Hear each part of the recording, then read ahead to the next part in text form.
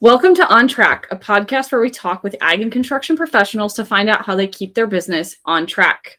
I'm Tori Weaver, Director of Sales for Ag and Construction. I'm Alexandria Johnston, National Sales Executive. And I'm Peyton Hines, the Brand Manager. Okay. We're excited to kick off our 2023 season with Ken Geoghegan, Des Moines Branch Manager for Murphy Tractor and Equipment. Ken, thanks for jumping on with us today. We truly appreciate your time. Not a problem. As we get started, let's talk about your journey. So you've spent time with AIS Construction Equipment in Michigan, and then now Murphy Tractor and Equipment in Iowa. Both obviously highly respected construction companies. Can you walk us through some of the highs and lows of your career, how you kind of navigated those times, and then most importantly, what led you to where you are today? Well, I would probably say I'll start with the highs because it's always good to start on a good note. I'm probably at the highs right now. I mean, I really enjoy what I'm doing. As you said, I'm the branch manager here in Des Moines. Murphy's a good company to work for. I've been with them a little over 9 years. I enjoyed AIS immensely when I was there. The lows probably would have been, it started July 10th, 2009. I don't know if we all remember what happened there. GM filed bankruptcy that day, and I had the east side of state, which is very automotive and GM oriented. And so I could almost remember where I was in my truck that day when it came on the radio, and it was like the world stopped. I mean, people started downsizing. The housing market crashed. So it was very tough in those days, selling construction equipment, at least in that part of the world, in that part of the state. So, Right. So go ahead. It definitely took Michigan a while to kind of come back from that. And I know across the U.S. too. Yeah. How I wound up here is about 10, 11 years ago, I was going through some things in my personal life, and I decided, it was time for a change. I enjoy the construction industry. I'm kind of an addict almost. So I knew I wanted to stay in the industry. AIS is a Deere dealer. Murphy's a Deere dealer. It was, a nice fit. And so when they offered me the opportunity to come here as a branch manager, I took it. And there was bets amongst my friends how long I would stay. I got the over on all my friends, so I think I won that one. So is it the house on the golf course that keeps you there? That doesn't hurt. So and honestly, I enjoy my job. I really do. So That's awesome. So you've been in the construction industry for 34 years. Yeah. What changes have you seen throughout your career regarding industry development, and what do you envision for the future of our industry? I started jotting down some changes, so I'm gonna look at my notes because there's been so many. When I started in this industry, it was basically weight, horsepower, and hydraulics, and that's what machines have. So it was, I'm going to say, very basic. And if you guys remember cars when they had roll down windows and everything, there was no frills. So what's transpired since then is they've taken more into the creature comforts and trying to keep the ergonomics for the operators. Air conditioning is almost standard in everything now. Cabs are standard and everything, where I remember, other than excavators and loaders, nothing had cabs when I first started in this industry. And even the ones with cabs didn't have air conditioning. So the ergonomics have came. Also, as price has gone up, production and productivity has really became a focus of the manufacturers. How can we, in simple sense, put more pipe in or move more dirt with the same piece of equipment that we did before? Ergonomics and stuff come into that. I saw through the emission standards, that was a big undertaking. That started probably 12, 13 years ago when they went to the tier 2, in turn to tier 3, then final tier 4. That really changed how machines were made and how they were operated. And now we're getting into what they call total machine control and self-diagnostics, which is, Machine Basic tells you when it has an issue. And not only does it tell the operator by flashing codes, I get a thing on my email and my service manager, this machine, it's owned by so-and-so, is having this issue.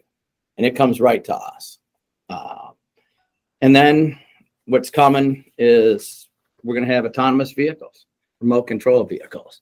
It's going, there's some big pushes now, not necessarily with the Deere manufacturer. My son-in-law is an engineer at CAT, so I have to, be nice here, but he works on the autonomous and remote control, and they got over 200 pieces in one mine down in Brazil, where basically people are operating those machines in a nice little, creature comfort office. So, and I think we're going to see more and more of that, especially as the workforce has diminished, has really, for some reason, it is really hard to get young people to want to come into this industry. I sit on 2 different boards here in Iowa, one with the AGC, which is Association of General Contractors, and NUCA, which is National Utility Contractors Association. And I sit on their workforce development, and it is our talk every day. How do we recruit people into this industry? And so I think the manufacturers are getting, okay, we got just as much work to do with less people. How do we do it? And that's where you're going to see, where guys can sit in an office and I can be on this job site running a dozer, and okay, that's done. Now I can all of a sudden switch over here and run a dozer on a totally different site and be done. So I think that's where we're headed. I think we're seeing that from the manufacturing standpoint too, just in terms of automation coming more and more into the building lines. My husband works in the chipper industry, used to work in auto, and that's what he does, is automation. And I think it's just such a neat concept that we are filling those gaps of, we can't find skilled workers. So we are filling that gap with automation, robotics, and being able to use someone who can just set a part on something. And with the GPS controls on all the machines that we have now that hold grade, it's doing more with less people. Yep. So, and I think it's just going to get more and more that way. Yeah. And it's not even that it's not that I feel like we were initially pushing for it. I think that part of it is that we are now filling a gap that we're seeing. And that's actually more important than pushing people out of careers, I would say. We're filling in those gaps of those people who are choosing not to come into this industry, not to be a part of heavy machinery or equipment or anything like that. Right. And it's just hard to recruit people into these industries. It is. And I'm sure you've kind of seen that over the course of your career. What do you think the changes are in that? Why? I mean, I think that being in automotive and being in equipment was a big thing, 20, 30 years ago. Why is that shift happening? I have, that's, $20 million question. I have my own, as I go out and we can take students right out of high school and we'll pay for them to go up to tech school to be, a John Deere mechanic. And it's a good living, good paying career, and we can't get them. And this is my personal opinion. I think, everybody is pushed. You need a 4-year degree. You need a 4-year degree. That is not true. I mean, our mechanics and mechanics in this industry make a very, very good living. I mean, it's working with your hands, and it's not necessarily the easiest on your body, and it's a rewarding career. I mean, you take something that's not working, you get to make it work. And, and it's a lot more technical. The days of looking at something and that part's broken. I mean, if your laptop isn't working, you have a hard time these days. Yeah. Everyone should watch a little more micro. Yeah, they should. Well, I think there's a lot of hard work in mechanics. My husband is a truck mechanic, and I think there's a lot of hard work, but I also, like you said, there's a rewarding aspect of I fixed that, and how many of us strive for that. It's interesting that work loss in workforce is such a big issue, just because I look at him and I know he's extremely happy because he's problem solving every day. Mm-hmm. And it's a skill set you can use at home. We all live on farms. It's skill sets that we can take home and actually utilize elsewhere. So that's so important for us. Yeah. Well, here in Iowa, obviously there's quite a few farms here. So there are a lot of people who we lose. There are a lot of ag dealers here that, for one reason or another, I don't know if they do a better job recruiting, but the farm kids want to stay on the green side more than the yellow side. So we fight that a little bit here. Awesome. That was a great discussion about how this world is changing and how we all need to be aware of it as well. I'm going to lead into the next question real quick, and it's that Murphy Tractor and Equipment spans 6 states with 31 locations. With such a large company, how does your location contribute to the overall mission of your company? Well, so we're broken up into different quadrants. Okay, so here in Des Moines, we are part of what's called the Plains North. And that really encompasses 9 branches. The 4 we have here in Iowa, and then 5 more in Nebraska. Des Moines and Omaha are by far the 2 biggest ranches in that region. So, it is essential that we are really good at what we do, and we are very efficient, and we grow our market share, and we grow our business, because we are relied on as one of the 2 branches, and I'm not diminishing the other branches, to help carry our region, and being more rural out here in Nebraska, Kansas, Missouri, and Iowa. It's a lot tougher than Ohio, where almost half our branches are in Ohio and 2 in Pennsylvania. So they have a heavier population. And so it's a different dynamic, but yet we work as a total unit. So every unit has to function. We can't have one branch underperforming if we're going to grow like we want to grow. 100%. And I think what kind of comes with the teamwork and the dynamic atmosphere that you're talking about is, like, as a manager, how do you maintain a positive attitude in your company's employees? I think it comes down to culture. A lot of people love to use the word teams and family atmosphere, but we have to establish a culture that no one position is more important than the other. And that's what I try and do at our branch. It's our branch. It's not my branch. It's our branch. Every person at this branch is just as important as the next. And it's important that we function as a team. You guys realize in today's world, we have to be efficient. There aren't extra people to step in if somebody's not carrying their weight. And that goes from an admin to a yard person to a technician to a parts person to even myself. I mean, we are accountable for our duties that we need to do. And I think if you can get people established and buy into, we are, and I'm going to use the word team, but we are addressing a common goal, and we want to be the best. And whether that's the best in the Metro Des Moines, what we cover with our competitors, or the best in Murphy competing against our other branches, you need everybody's buy-in, and that's what I think we strive for, is to let everybody know they're just as important as the next person. I think that's very crucial to have a successful atmosphere. And as we can tell, it's a great atmosphere. And I think culture is a great word to use when describing what your company does. Yeah. If you ever do the math at how much time you spend at work, how much time you think about work, and then how much time you go home and do the things you have to do, and then that time you sleep, 90% of your waking time is almost spent dealing with work stuff. So you have to have that culture where people, I hate to say enjoy coming to work, but they don't mind it. I enjoy coming to work. I think most people here in Des Moines do. There are days that we can't wait to get home. I'll tell you that. But you have to realize that this is where you spend your waking hours. And so, you better enjoy it. Yeah, I can definitely tell, just even, when we met on that plane ride, you're like a walking definition of that culture. I obviously have never been in your branch, but I would love to, because even what you're displaying today, you're passionate about what you do, and that's exciting. Well, Mary can bring you out to the world of pork when she comes out sometime, because that's here in Des Moines. Yes, we would love that. So a lot of our listeners are branch managers or leaders. within their company, just like you.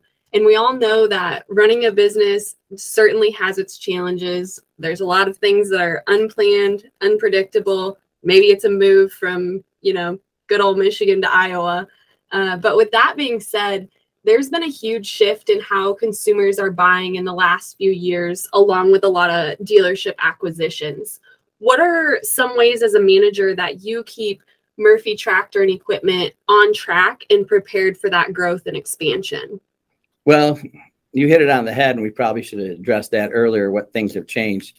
There is a big difference in the way people buy. I mean, when I started in this industry, there was no internet. There was no checking what anybody else had. I mean, we were out there with a book and pictures, So now the consumers are as knowledgeable, or sometimes even more knowledgeable than the salesman selling the products, because there is so much information available if you want to do the research on the internet, whether that's technical, whether it's pricing, whether it's availability, whether a myriad of things. And we have to be prepared as a company to understand that, our customers are going to challenge us, because they're going to read an article, or they're going to seen something or heard something, and we have to be ready to address those issues.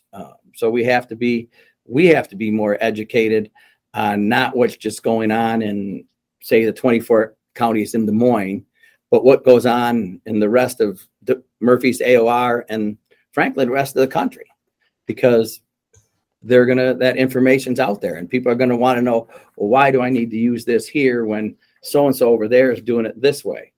And if you can't answer that, you're going to lose the respect of the customers.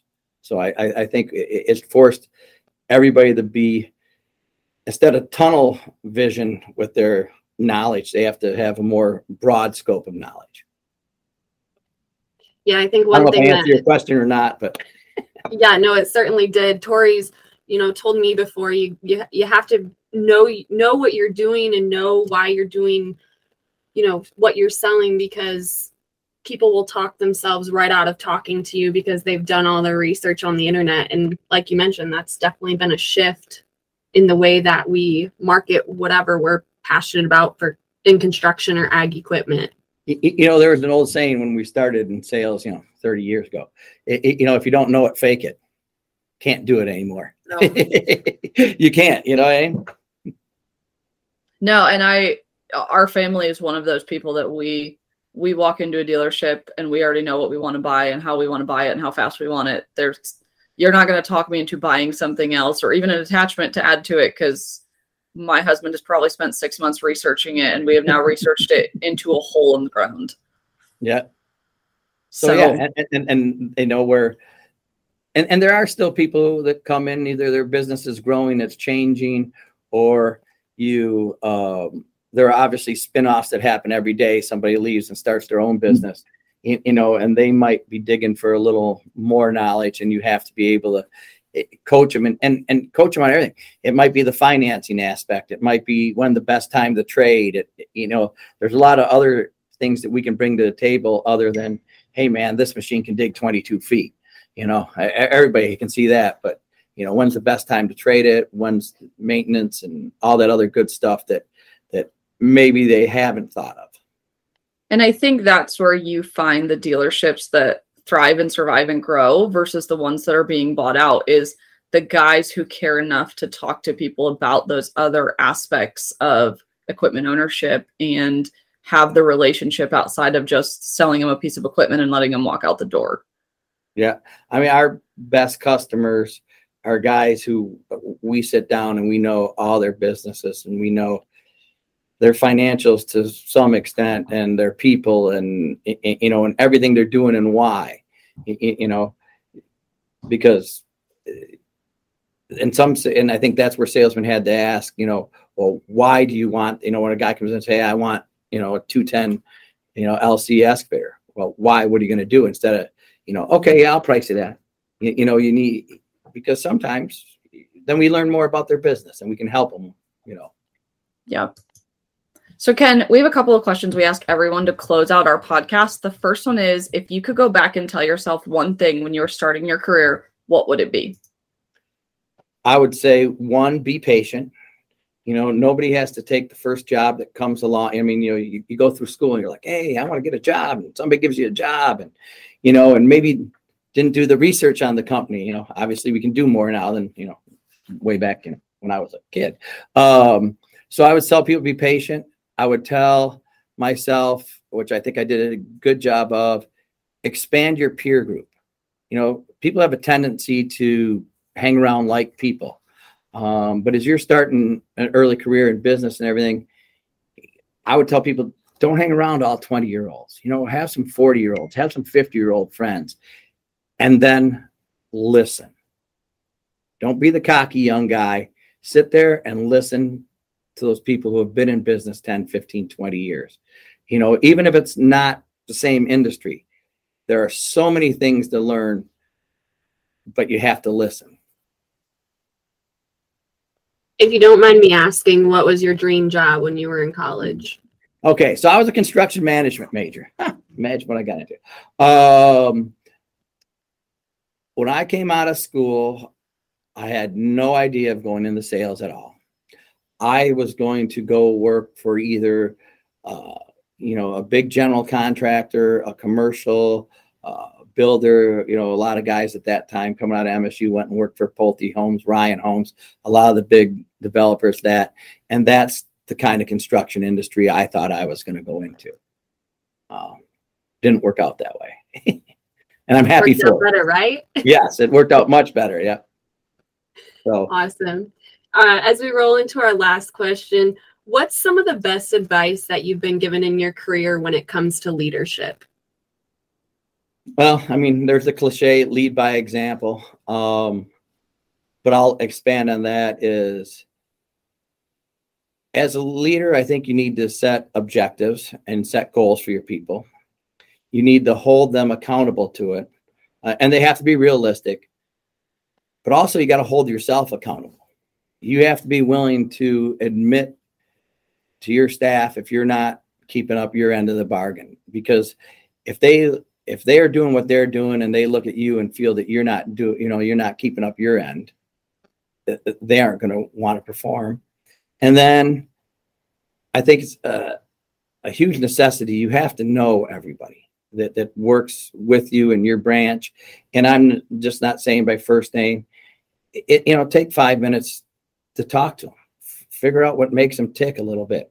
Doesn't mean you have to be best friends with everybody. That's not what I'm saying. It means you have to show some empathy and sincerity. People have to, and they can tell when you fake it, when you just go out there and you're talking to them because you feel you have to. But I think a good leader needs to be sincere, and he needs to be true to his convictions, and he needs to hold himself accountable, because that way I feel I'm lucky. The staff here in Des Moines holds themselves accountable, because that's what the culture we've developed. And if you can do that, so people start they know what's expected, and they do it themselves without having to be told. And I think that's what a good leader does. It's a great message. Can we really appreciate you taking the time today, sharing your wealth of knowledge? You've been in the construction industry for, like we said, 30 plus years, and just giving us and our listeners that knowledge and your experience is awesome. We're excited to see what yourself as well as your team at Murphy Tractor and Equipment accomplish in the months and years to come. We hope to continue to stay updated on that and be a part of that journey. So thank you so much for your time today. Well, thank you for your guys' time. I really appreciated talking to you guys. It was fun. Thank you. Yeah. On Track is brought to you by Tractor, where we are here for you. We're professional problem solvers who use digital advertising and web design to help our clients thrive. Visit Tractor.com for more. That's TRACTRU.com.